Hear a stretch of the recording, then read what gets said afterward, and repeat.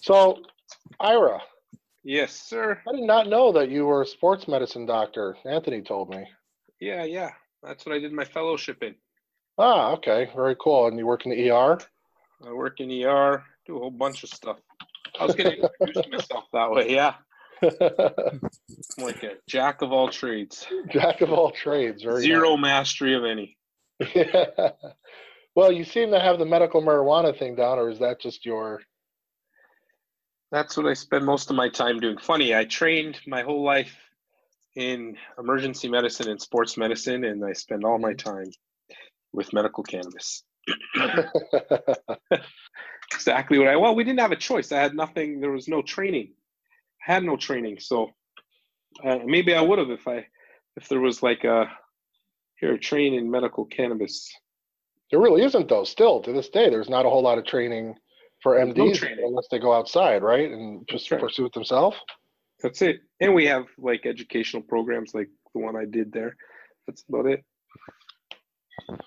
So, yeah, give us a little background so we know who the heck we're talking to. Dr. Ira Price.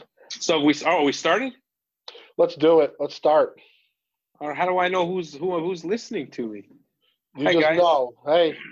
Everybody's there. You're like the only one. Hey. It's just me. Danielle won't turn her camera on, so she's being incognito. Oh, But there's she's about there. 20 of you guys there. I see you. Yeah, we're going to start probably getting some more because we put it on the group to join using this link because we can't stream. Well, first I'll just apologize for being somewhat ill. I've been coughing for, I don't know, about a month now, and I just can't seem to beat it. I think I need your help. Yeah, you guys. Yes, I'll tell definitely. you, my type of medicine is not working at all. So much for Western medicine. All right, so just saying. All right, so my name's Dr. Ira Price. So just a little bit about who I am. First of all, thank you so much for inviting me on to talk about what I do, and I'm excited for this bridge. I think it's really important to bridge our worlds together, the coming together sort of Western and Eastern medicine, and it's everything that we do pretty much stems from what you guys do as well. So it's really nice to bring these together, and I think cannabis is a great place in the middle to bridge that gap. So a little bit about who I am, just so you get some idea of what brought me into cannabis and how it is that I guess I have the ability just to sort of sit here and chat. By the way, I'm going to just take some, is this horrible that I'm taking Advil right now? Is that bad? Should I not be doing that? Probably not. No, you should probably be drinking some tequila. That's probably what you should. Right. Right. Isn't that what they did back in the day? It could be. The elixir they had cannabis. Yeah. They had opium in it, right?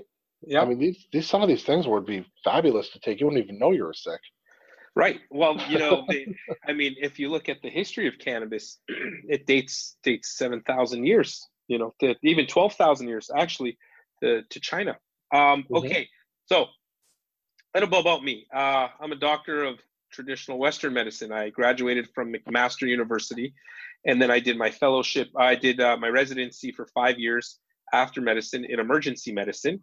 So I became Royal College certified here in Canada. It's the Royal College of Physicians and Surgeons. It's recognized throughout the world, of course, when you're a specialist. And then I did a fellowship in sports medicine as well. When I finished, I wasn't exactly, I knew I was going to be working in the emergency department, but I was sort of frustrated with seeing the early days of the opiate crisis that we're now dealing with in full effect. And I wasn't really sure how to deal with it. We didn't have a toolbox. Our toolbox for the treatment of chronic pain and pain in general is very small. I describe it as you're trying to build a house, and you have in your toolbox, you have a nail and a screwdriver, and you're banging in the nail with the back end of a screwdriver. That's how we treat pain. We don't really have We don't really have mechanisms. We're slowly starting to come to them. And then I was frustrated with seeing patients presenting to emerge either, overdose or seeking more opioids or an acute withdrawal. And there had to be another answer. And at the time, we didn't really know what that answer was. And eventually, a friend of mine actually called me up one day. It's funny how I got into it.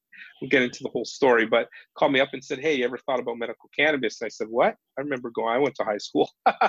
So, but I know nothing about it, and there's nowhere to learn. And this was actually 2010. You wouldn't even think this was so long ago, or you'd think this was like 20, 30 years ago.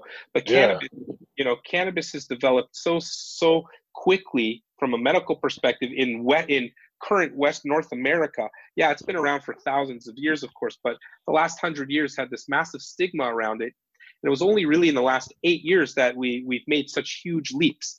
It started in maybe 2000, but it wasn't until 2010 that we made such tremendous leaps, specifically in Canada, around the medical use of it. And so I started learning about it through them without having any real background.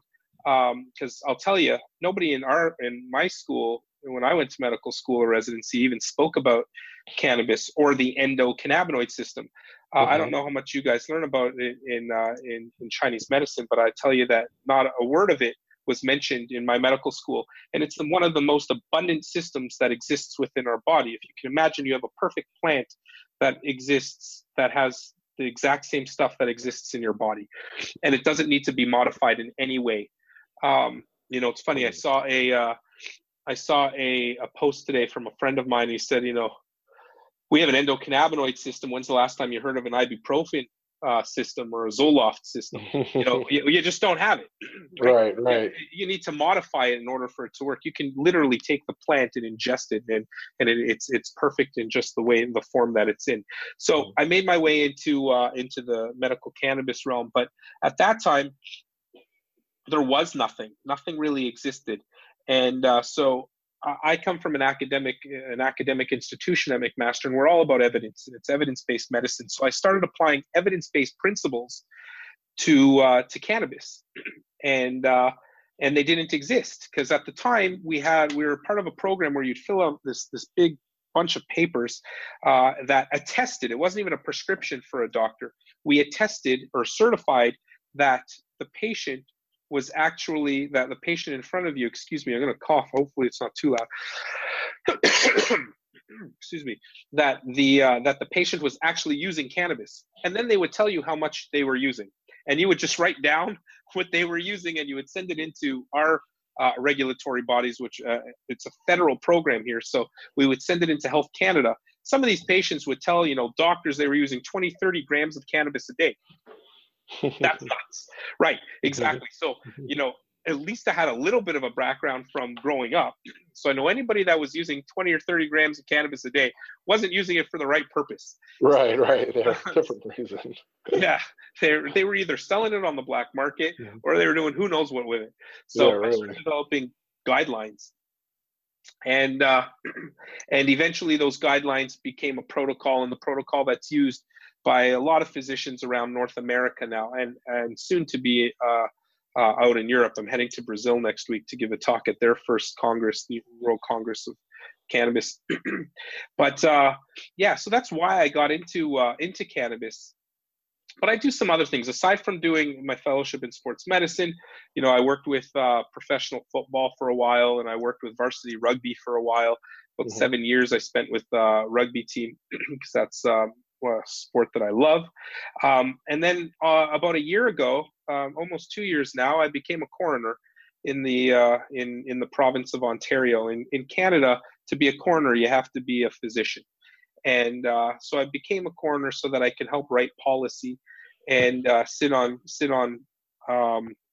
committees that deal with things like the opioid crisis. And that's sort of what brought me. And then I do some research as well. And we can, if you guys want to know about the research I do on cannabis, we can talk about it. But that sort of brought me to the policy stuff. Sort of brought me into the recognizing that we lacked education. That there was a tremendous lack of education, not just for physicians. Yeah, I spent half my life over the last 8 years dedicated to lecturing. I've maybe given, I don't know, 500-600 lectures over the last 8 years on medical cannabis, anywhere from academic facilities like medical schools to residencies, to nurses, to general public, to elderly, to like you name it. To I've gone like through the whole gamut, and I realized that education is a key component to being able to have an understanding of how we can use cannabis to its full potential and decrease the stigma that's been around cannabis for the last 100 years. Because it was only really in the last 100 years that cannabis lost favor. And the question is, why did that happen? We've used it as a medicine for thousands of years. It's not like it was something that, and it's not even a medicine that was questioned. It wasn't even a questionable medicine. Like all of them, even traditional Western medical schools taught about it. And the American Medical Association backed it, the Ontario Medical Association, the Canadian Medical Association, they all backed it till 100 years ago. And so why did it lose favor? And it certainly wasn't because of the medical properties it lost favor. It's mostly based on greed and racism and a social like a social agenda that pushed it out of favor.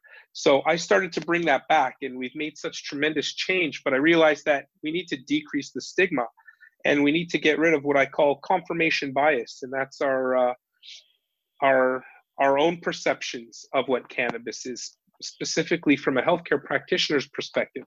Because the way that we were taught is the only way I was taught about cannabis was in my toxicology class. When I was learning about toxicology, it was a toxidrome. This is what you need to know. And that's it, right? That's all they taught us.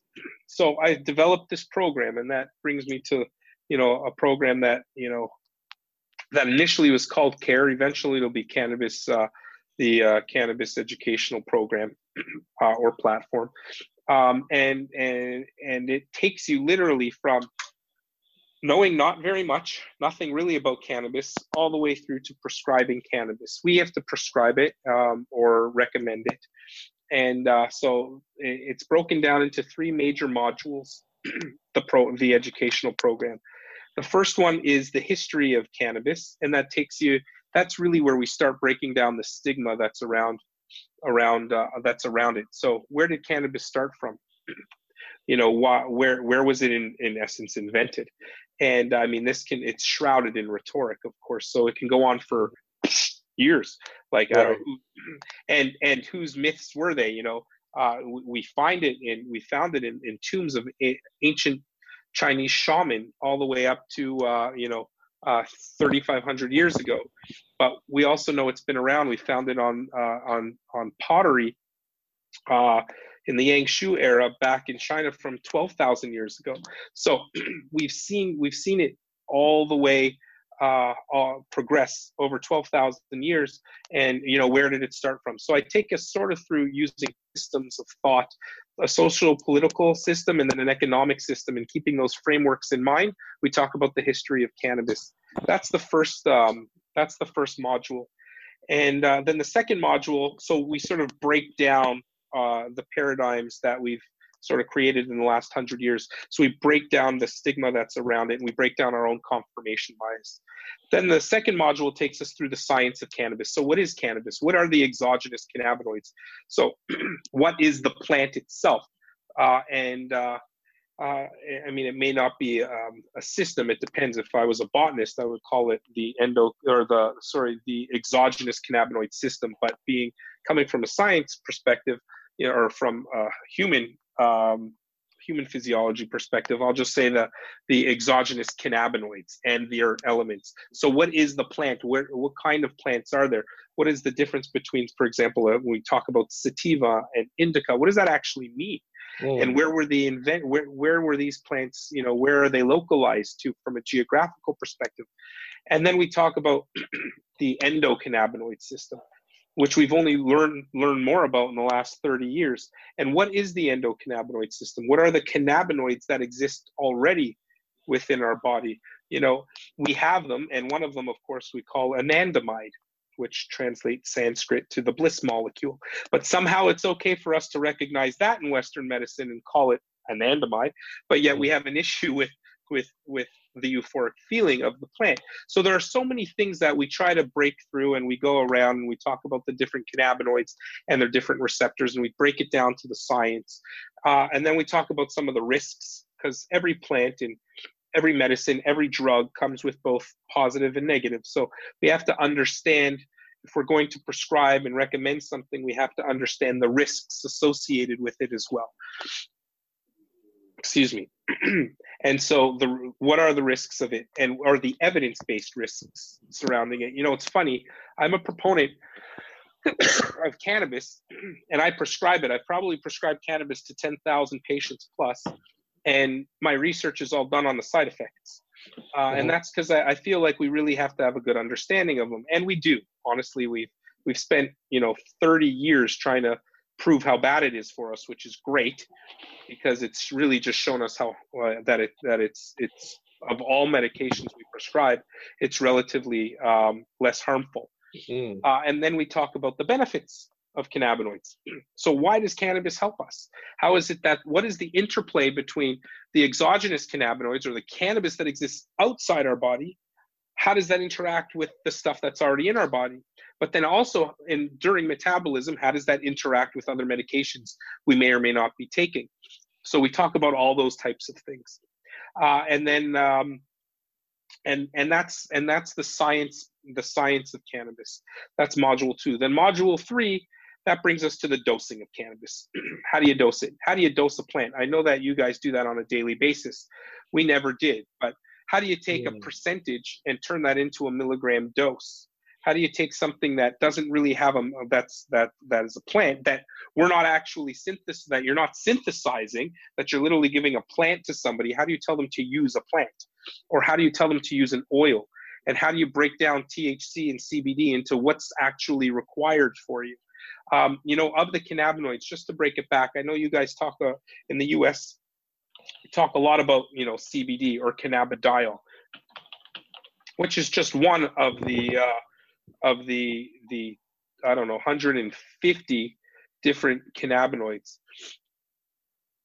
But here I talk about not only CBD, I talk about THC, I talk about the metabolites of THC, like THCV, which is excellent for weight loss, for example, and also for digestive issues, great at decreasing acidity in your gut versus using something like a proton pump inhibitor. And then we also talk about CBC, CBG, all the different cannabinoids. The main focus is on THC and CBD. So in the dosing guideline, then break down the dosing guideline into an actual regimen. And in that regimen, we talk about how cannabis, how one can start if they've never used it before, based on principles that have already been published, but there are no actual national or international standard for how to dose it. So I sort of created one, and that most physicians are using now. And so that takes us through the third module, all of which are recorded. And then you're pretty comfortable with having a good, thorough understanding. If you have a healthcare background at all, you'll have a pretty good understanding of where to take somebody from the beginning to the end, from starting somebody who's never used cannabis, so the cannabis naive patient, all the way to somebody who's now using cannabis on a regular basis to help with their ailments. Now, are you going to be taking them off of their other medications? Of course not. That we leave for whoever. I don't even take people off of them. I leave it for the prescribing physicians. Whoever prescribed them the medicine is responsible for the medicine. That's the way I see it. And so I will make recommendations on how to take somebody off of their medicine, but I won't do it myself. Sure. Unless, of course, they're illicitly using them. In which case, I use it as a form of harm reduction.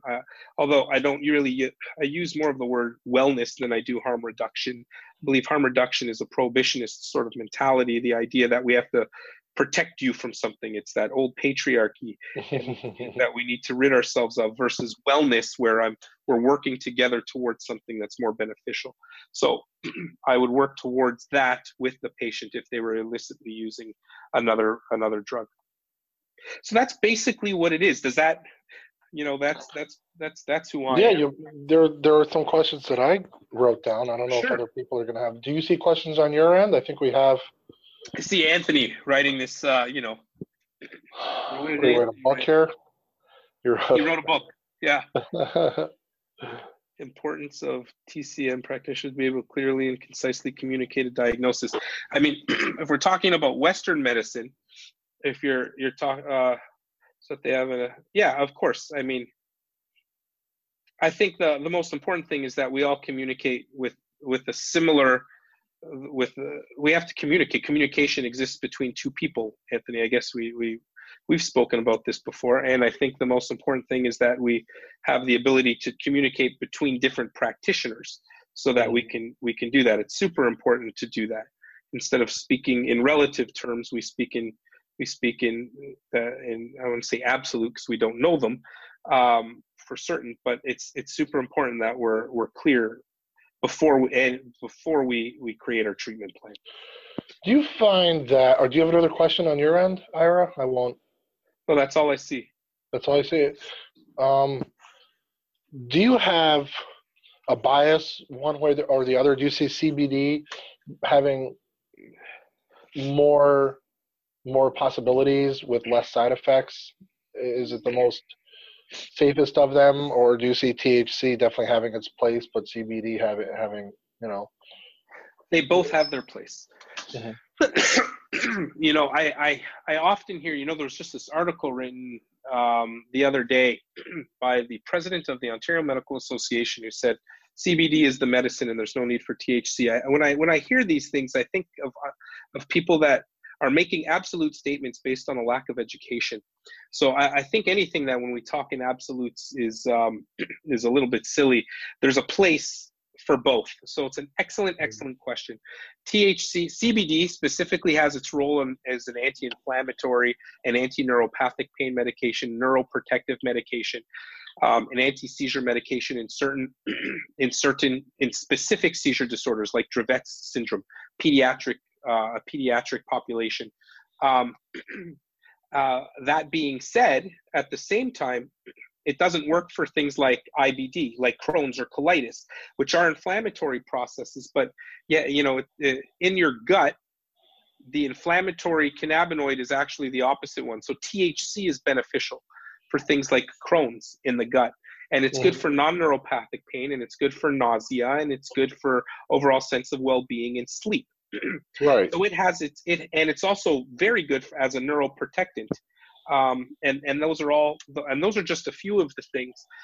You can look at Alzheimer's. It's probably the number one. It's not prime time, and we should never be prescribing this. It's not your number 1, 2, 3, or 4th line therapy, let's say in Alzheimer's disease, but it is a major inhibitor of beta aggregation. And beta aggregation, as we know, the tangles that you get in your brain are one of those is the largest cause that we know of for Alzheimer's. So it inhibits beta aggregation. That's what THC does. It does a lot of things. The problem with THC is it's also the only cannabinoid out of 160 that has euphoric properties. Which brings me to another point. If you're looking at euphoria as a negative thing, and for some people it is, then I think what we need to do is we need to shift the paradigm, and let's look at the national. I talk about our national guidelines, which I know well. Let's look at pain. When we look at the national pain guidelines, and the number one reason one would use an opioid for pain, the answer always comes down to analgesia and euphoria.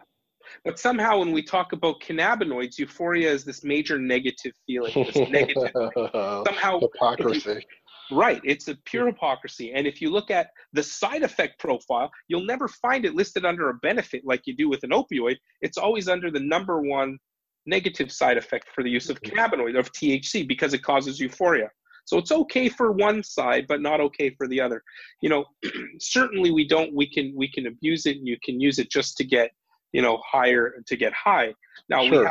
we have an adult rec market for that. You don't need medicine. You don't need cannabis as a medicine if you just want to get high. I don't have an argument for those people that want to get. That's fine. People drink alcohol because they want to have a good night. My argument is it's a lot safer to use cannabis, but but that's the only argument that I basically accept in the rec market is purely I just want to get high. Sure, I have no argument with that. Right. But from a medicine, definitely, especially as a plant-based medicine, that's probably the most natural of a medicine that you can find that has specific indications that have been tried under randomized controlled trials to be proven beneficial as you're going to get. Right. So how can we deny it? We can't. Well, how much longer can you? How much, this is so obvious. Are you getting, or more and more people that have some sort of clout, some sort of connections with politicians? Well, they must be getting somewhere. I mean, Canada just legalized it, didn't they? Yeah. So federally, Canada has federally legalized cannabis for recreational purposes. It's been medically legal here for almost 20 years. So actually, Canada's way ahead of the U.S. Probably more researched and what information you've gathered. Yeah, we have a lot of research here. We have it's a pretty open industry. But I'll tell you, nothing happened here till 2010. Until 2010, we maybe had 10,000 people that were part of the program. Now we have our whole population is like the size of Texas, but we have maybe 1 million people in Canada that are part of the program. But still, that's a lot of data that you can get. We have a ton of data, ton of it's all over. So, but yes, and I think that's, data is the new currency, right? So we're collecting it left and right. So it's really, it's been great. Now, where I will tell you that, the US is slightly ahead when it comes to CBD. The US is federally legal to hold CBD. Not for us. CBD is not legal here. We cannot extract, as long as it's extracted from hemp for you guys. CBD, it's legal if you buy it from one of our government-controlled stores, by the way. So when we say it's federally legal, it's only it's like federally legal within like the context of what the government wants to sell you. So you can carry it, you can use it, but you're sure as heck can't sell it without permits and all the other jazz. And CBD is still illegal. Like, we cannot extract hemp. Our hemp industry is like even more guarded. It's easier to grow a actual cannabis plant sativa versus cannabis sativa L, which by the way is hemp. Hemp is hugely regulated, and we can't extract. We are not even allowed to extract CBD from hemp here without it being illegal. Now the government can, and the licensed producers are allowed, and they can sell it. Sorry, I got a question here. I got questions everywhere. Let me go through the first one. Can I talk more about how marijuana, excuse me, will fit, or the futures of how it fits in pain protocols and fit with TCM? Well, I'll talk mostly, let's talk first about how it fits with pain. Like I had mentioned earlier on, our toolbox for the treatment of pain is tiny. Cannabis has been shown to be a safe and effective treatment for chronic non-cancer and cancer pain, specifically inflammatory pain and non-inflammatory pain. So I think it has a role in there for sure. Now, is it your first line therapy? I think it depends which practitioner you go to. For me, I'm fine with starting somebody on first line therapy with cannabinoids because I'm quite experienced with it, and I'm willing to talk to get into it with my regulatory bodies. Our regulatory bodies recommend it as a second or a third line, never as a first line. So some would argue that. My argument is it's safe and it's effective, and I have data to back that up. But for the majority of people, using your traditional methods first is fine. Now, in traditional Chinese medicine, you're a plant-based medicine, and you work a lot with plant-based medicines. So I don't see how it wouldn't and how it couldn't fit into your regimen. It wouldn't make sense to me if it did not. If it should be anywhere, it should be in the people that practice plant-based medicine.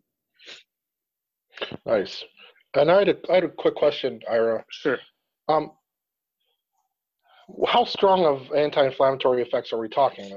Relative to like a COX-2 inhibitor, like, which I believe would be like ibuprofen or something. Yeah. So if you're talking, right. So looking at a COX-2, which is ibuprofen, or Motrin, like any of those, any of those, there's never been a head-to-head trial comparing or a non-inferiority. I'm actually working on those now. I'm looking at non-inferiority trials or superiority trials. What they do is versus placebo trials, and versus placebo trials, it's found to be, if you're looking at like a visual analog scale, you look at somewhere between 7 and 10 point decrease, and to be effective. So it's been quite effective, but there's never been a head-to-head trial looking at it. So the next question here is, please address CBD use in drug testing for employees. Results, thanks. Excuse me. Another good question. So cannabis in the workplace is like a huge issue right now. We currently don't have a good method for testing testing THC. We do these urine tests, but how long will it last in your urine? THC, I'll get to CBD in a second. THC can last in your urine up to a month, depending on who you are. It stores in fat, it's fat soluble, and if chronic users can store it in fat cells up to a month. So it can be positive for quite some time.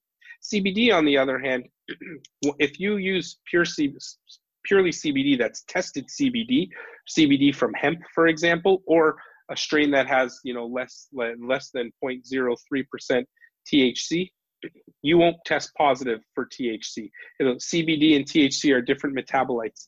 Now, that being said, some of them can't tell the difference. So it depends which drug test you're using. Most of the ones we now use here do tell the difference. And I can tell the ones that from patients that I prescribe, they'll test negative for THC if they're using CBD. And also, if we're talking about employment, CBD doesn't affect cognition, and you can work with it. Where things that would affect cognition, like THC, mostly affect reaction time and short-term memory. Those are constant across the board.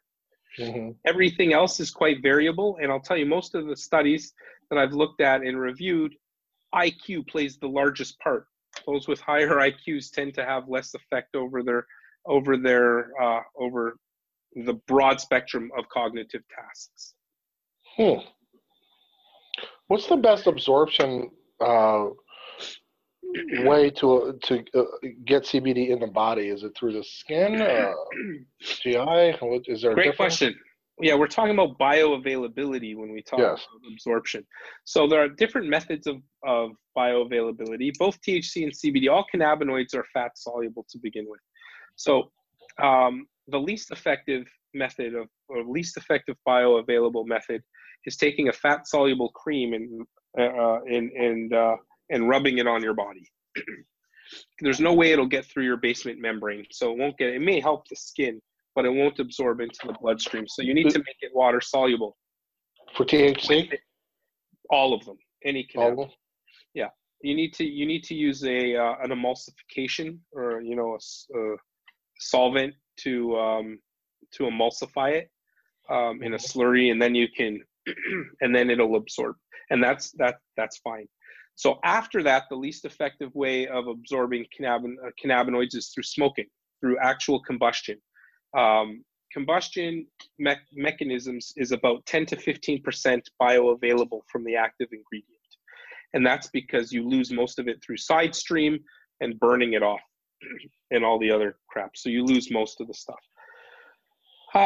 Then you have the next least method, but now I'll change that. So actually, no. So after that, let's go to the least effective after smoking is ingesting cannabis. Ingesting cannabis has about a 30% bioavailability. That's because most of it is cleaved off in first pass metabolism in your liver. So it does go through first pass if it's not water soluble. So there's different forms of ingestions. If you ingest a water soluble form of cannabis, you can get upwards of 70% bioavailability. Even a buccal spray that's ingested can get up to 80%. It skips first pass metabolism as well. And then you have things like vaporization. If you're vaporizing, which heats the plant up to a point that doesn't cause it to burn, but causes the cannabinoids to become active, you can get upwards of 50% bioavailability. Now, all these things, I mean, we talk about all this stuff in the lectures. Any more questions on your end?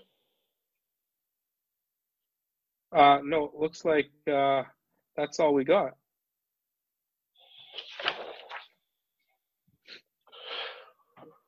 Now, you're going to Brazil. Yes. Brazil has a new president. What do you think the politics will be?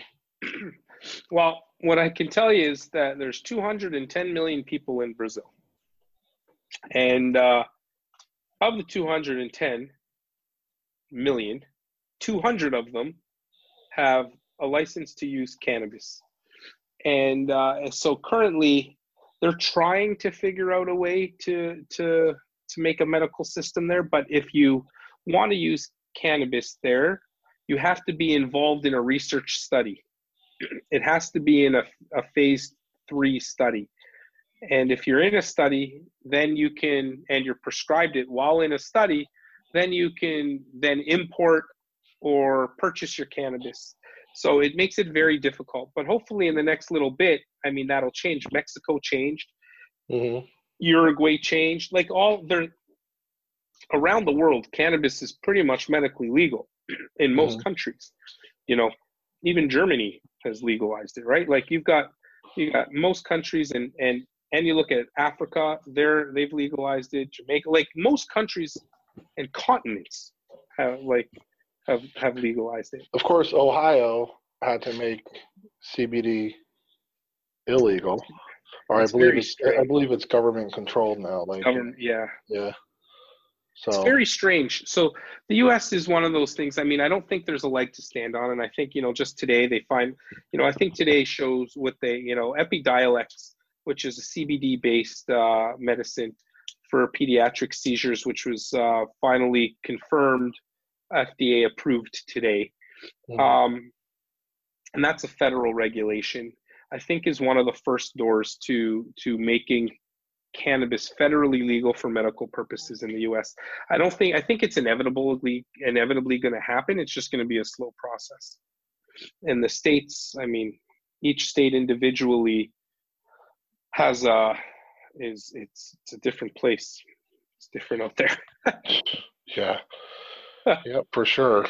I think Robert had a question, didn't he? Did it show up on? Oh, which CBD oil? There is a lot with CBD oil. There is a lot of pain effective stands.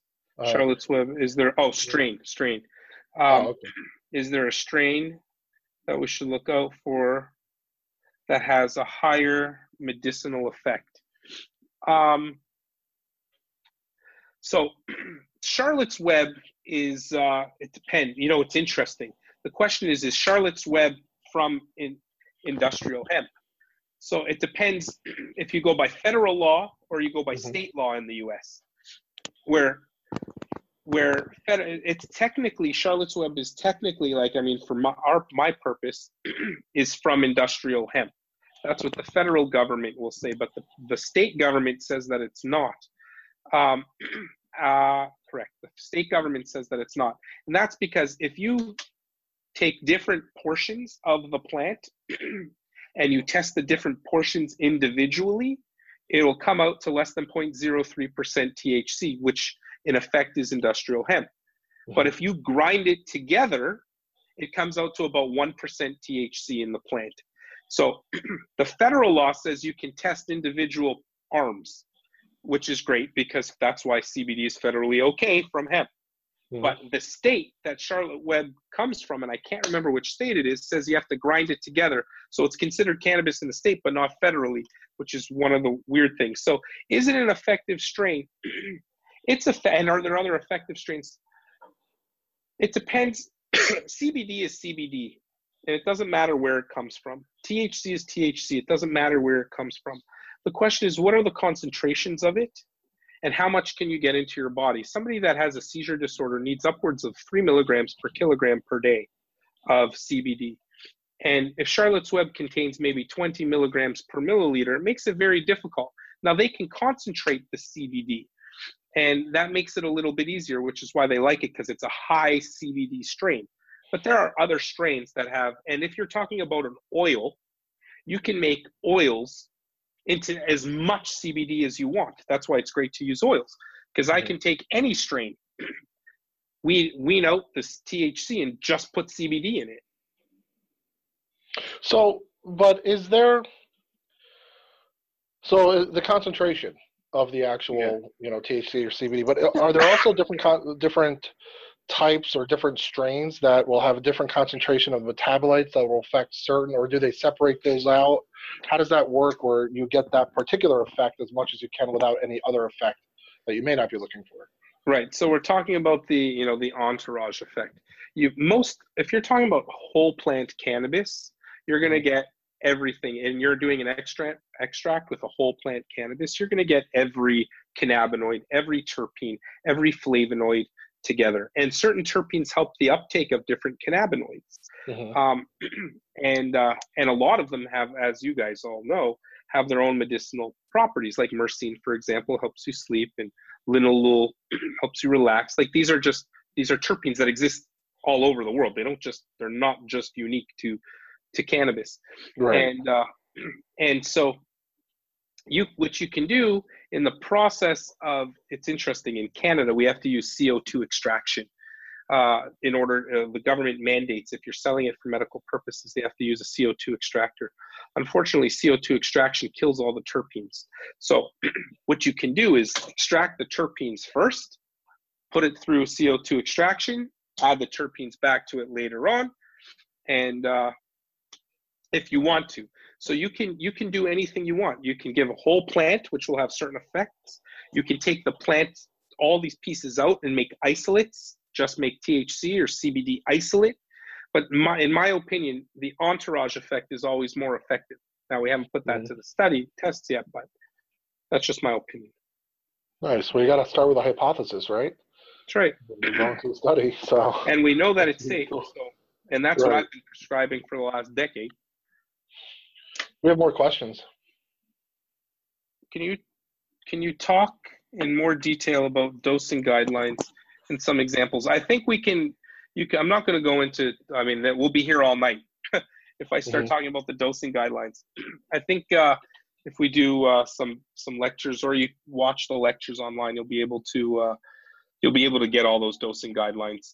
I'll just give you like some brief principles. Is start low and go slow. So you find your most effective dose before you go. You start low, go slow. And for me, start vaping before you start ingesting. I know you guys may not be able to do that there, but I like vaping over ingesting to start, because it's quick onset, quick offset. The pharmacodynamics are very linear, unlike the variability you get with ingestion. What about that? They came out with the medication Marinol. Yeah, it was taken off the market. It was. Why was it taken off? I can't remember exactly, to be honest. It was something about Marinol that it was it was a THCV, I think. It was causing some significant side effects, and I can't remember why it was taken off the market. Interesting. So it's not so easy to put this in pill form, is it? And why would you, when, like you said, the plant matches the body very well? Very well. Now you can extract. So basically, the best way to if you look at the pills that people have, they're basically extracting the plant, sticking it into a little pill, and then selling it to you. There's so you can do that yourself. You can extract the plant yourself with a cheesecloth and warm water. Like it's so simple and then put it into your own pills. Right. It's difficult to do that for, if you're 97 and don't have the manual dexterity, so you can go buy a cannabis pill. But really, it's just the extract put into gelatin, a gelatinous pill or something, whatever it is. And more questions? I think we have some more. Okay. Dosing guidelines. No. You see something else? I thought I did. Maybe not. Let's see. Maybe not. Feel free to ask, guys, as long as they're brief, quick answers, because otherwise I'll talk all night. Yeah, I like the. I'm checking my messy notes here. I can talk about a little. Oh, sorry. No, I'm sorry. I was going to ask. So CBD, we talked about the different ways of absorbing it. Yep. So you have a lot of good ways. There really is no reason to make a synthetic version of this then. Of course not. I mean, because yeah, you have the first pass metabolism in the liver, but there's ways around that just by simply changing the way that it's administered. It's very easy to be administered in other ways versus some other types of medicines, sure. Basically. Exactly. Now we've synthesized it. We have on the market here. Excuse me. Sorry, I'll move that so you can't hear. Wow, that's my healthiness. I need to use booster, people. Anybody got some ideas? Here's my question. Definitely. So, please, somebody send Ira up something. Please.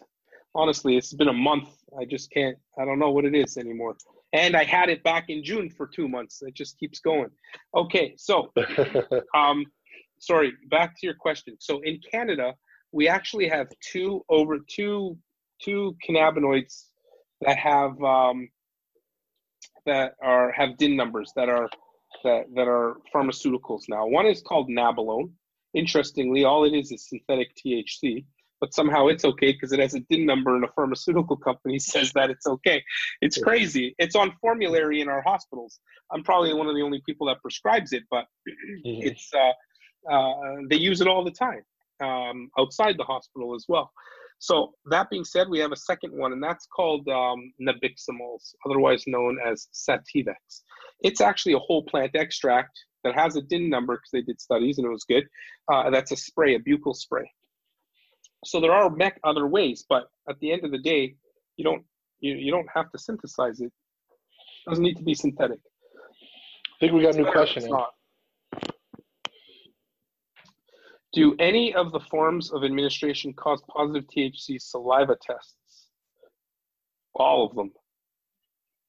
Mm-hmm. If you're using THC in any way, it'll be in your saliva. What clinical examples of using marijuana that have impressed you? So for me, I wish I can show you this. It's actually where my research is, and that's on the use of cannabinoids to decrease people's opioid intake. I mean, there's so many examples, but for me, the largest ones are when we save lives, and I think decreasing opioid use, narcotic use is one of the pharmaceutical use of opioids is the number one thing that I'm constantly being impressed about. And I'm doing a study now called the COST trial, Cannabis for Opioid Substitution Therapy. And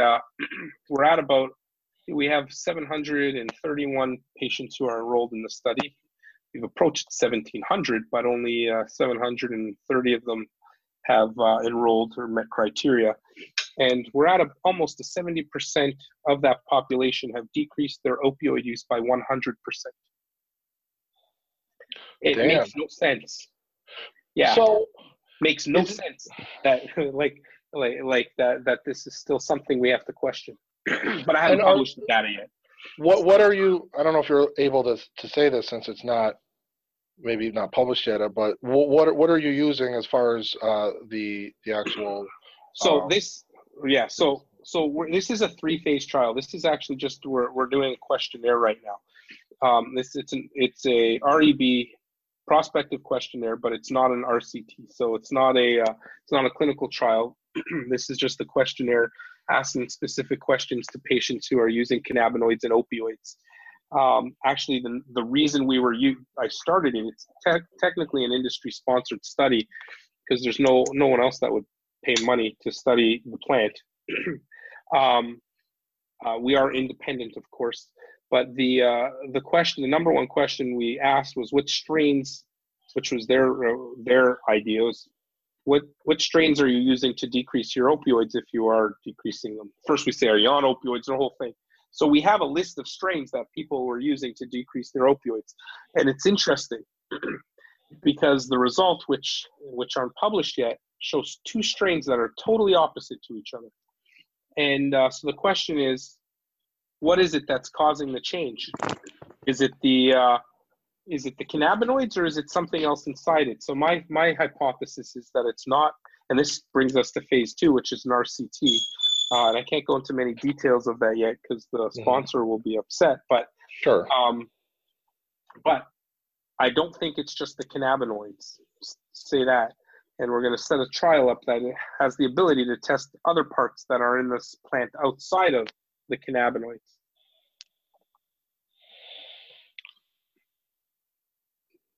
So that's pretty ridiculous. Now, I'm going to ask a question that you may have answered before. I know CBD, it has anti-inflammatory effects. Does THC have anti-inflammatory effects as well? That's a good question. It does, but only in your gut. Very much so. Right. In your gut. Yeah. So, was part of the study randomized based on the type of pain or the type of? Yes. So this study took all comers of pain, looking at whole plant cannabis. We did ask which strains people were using. So we were able to elicit whether it was neuropathic pain or non-neuropathic pain, and then look at which strains they were using. But that being said, the next study is going to be looking at which is the RCT. Takes one strain and looks at specific population. This was an all-comers. This is a question from the chat. Any contraindications or drug-herb interactions? Yeah, absolutely.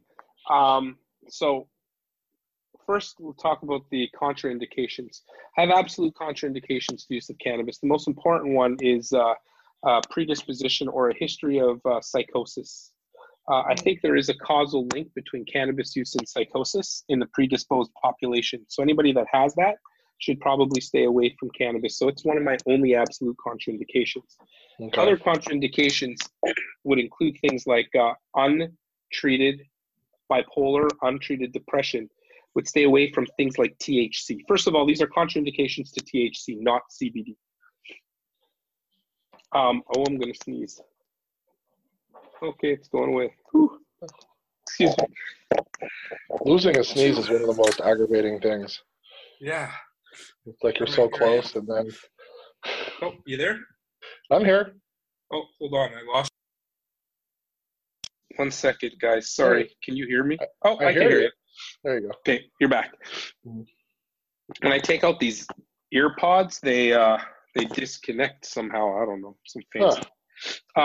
Fancy ear pods you got there. Yeah, I know. Yeah, so stay away from schizophrenia, depression, bipolar. CBD may be helpful for, but it's definitely not prime time. So stay away from those things. Also, if you have a cardiac dysrhythmia, somebody who has that's not treated. Somebody has, for example, paroxysmal atrial fibrillation. So they have an abnormal heart, but it's not always abnormal. THC has the ability to make your heart rate go fast. So somebody who's not always in an abnormal heart rate, it can push them potentially into that. So if they're not treated for it with something that we would traditionally treat it with, in Western medicine, we use beta blockers or calcium channel blockers, then I would be careful. Are there any other issues with the heart, PVCs or anything? No. So if somebody suffers from those things, THC can cause that. So you're not... It can exacerbate that or bring it on? It can exacerbate that, or it can cause that. Now, of course, that is in a very, very minimal. It's like probably the worst side effect you're going to get is heart palpitations, right. And they're short-lived. But it could exacerbate an underlying dysrhythmia if you had one. So you'd be careful in that situation. Now, drug-drug interactions. And of course, this takes away people that are abusing the drug. Of course, those are all just common sense contraindications. Then drug interactions. So cannabinoids are metabolized by your P450 system, right? So if you have a P450 deficiency, or if you if you are on a medication that interacts with P450, like most of them. A lot of blood thinners, for example, do. Then you have to be careful. For example, if somebody's on warfarin or Coumadin and they're using cannabinoids, we should monitor their INR sooner rather than later. People that are on anti-seizure medications as well. So it could change the other medications, of course, can change the metabolism. And correct. All right. That's right. Anything that really interacts with P4. Sure. Nice. Any other questions?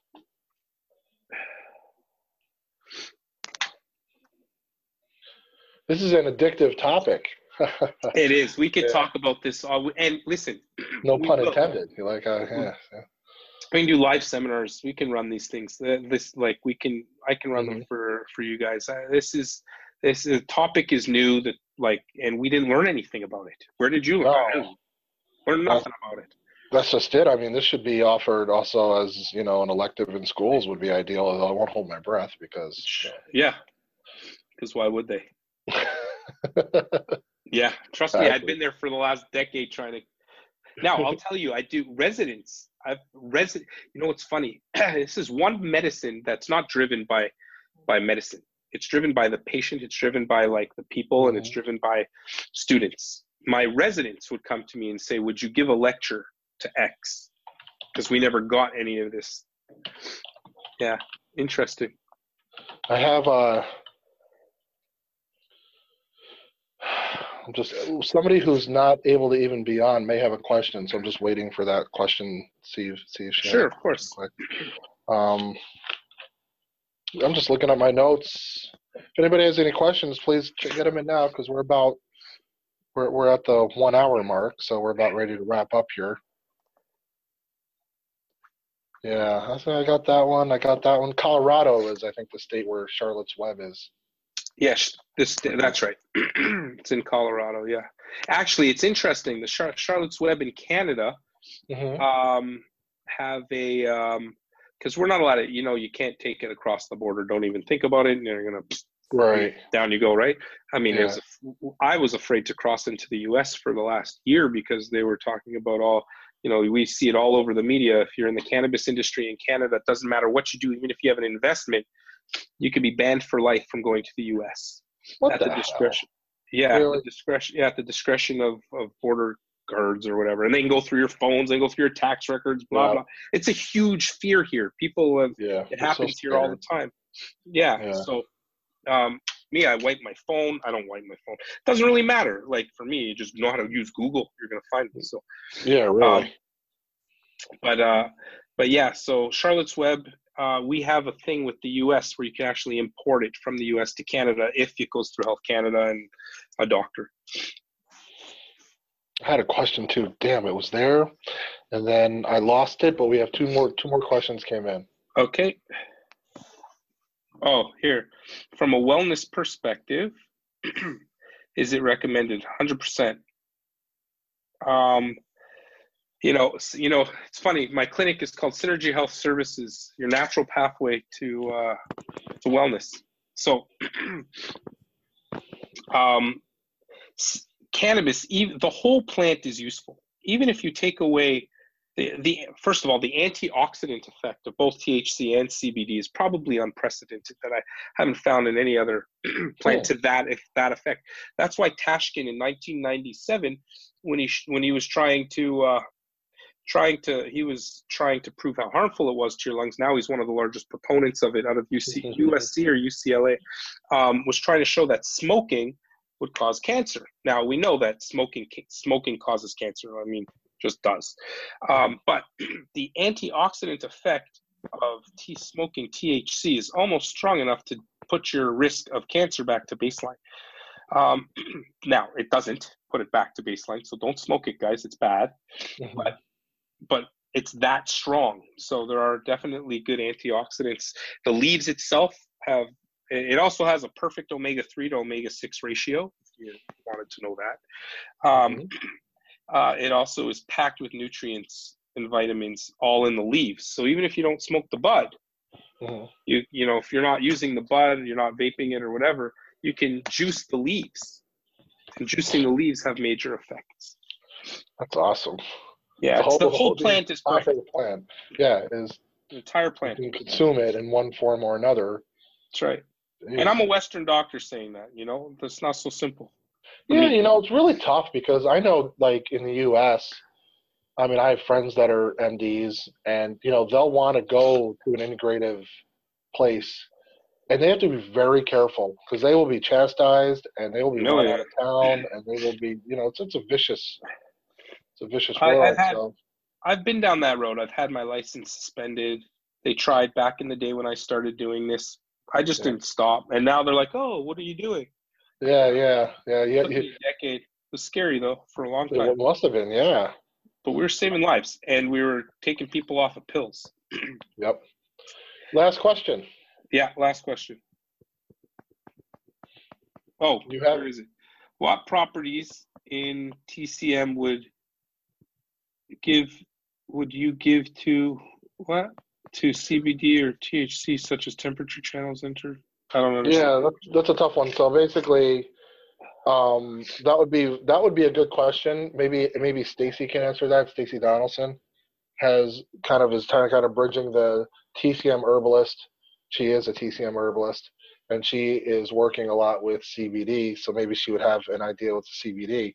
In fact, she's creating the Good Life products, which are combining herbal medicine. What I could tell you is, do you want to know at which temperatures THC and CBD vaporize and heat? Like, I know those things, if that's what the question is. The question is more of a theoretical herbal medicine, because every herb has whether it tends towards a heat in the body or cold. Oh, I hear what you're saying. Actually, okay, so the Ayurvedic, like in Ayurvedic medicine, Ayurvedic or TCM too, they always have, like, you know, the plant tends to go up, or maybe it descends and things like that.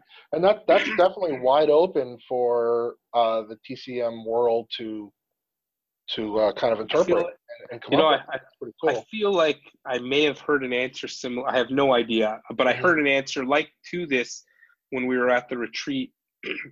I have some friends who practice Ayurvedic medicine, and they were telling me. I don't know. Yeah, and I'm sure that there are some people out there who have ascribed those qualities to CBD and THC, but it'd be interesting to see or the plant overall, hemp. But yeah, what temperatures do they vaporize at anyway? Oh, well, THC vaporizes at 156 degrees, and CBD vaporizes at 187 degrees. That's Celsius. So if we were flipping them, well, you got to do the calculation. And you lose a percentage of it when you vape? Yeah, you 50% bioavailable when you vape. Interesting. Well, this turned out to be a really, really interesting topic. This is awesome. Your videos will be up on AccuVids. I have to get PDAs and CEUs for them. Yeah, I have to re-update them. I'm just going to change the. I got to change the. You got to change some. Okay, so I'll wait for that before I even put them up. Robert says thank you. Good stuff. Thank you for coming on. Excellent. Thanks for having me, guys. Yeah. Pleasure. Yeah, this is awesome. And you know, you're in the group, so please, anybody that has questions on the group, can they tag you? Away. Of course. Right. Awesome. That'd be much appreciated to have you as the go-to person. Yeah. To help with anything on cannabis, I'm here. Awesome. And I can find out if it's hot or cold or warm. I know. Yeah, the properties would be to that. Yeah. Yeah. Thank you, and thank you, Robert. Robert had a really nice comment there. And Steve put in some qualities. Thanks, Steve. He put in some qualities of that. I will be able to pull this up, Steve. So even after we disconnect, I'm going to be able to print this off. So I'll be able to put this up for everybody to see. Appreciate that information. Right. Awesome. Beautiful. Thank you so much. I'm going to try to see. No problem. I don't know if I can end it on my end. Disconnect audio. Danielle, can you end? Bye, guys. Oh, Ira, you can leave. Yeah. There should be a way to end the meeting at the bottom right-hand corner. Oh, leave. Okay. See ya. Awesome. Thank you so much. See ya. We'll talk again.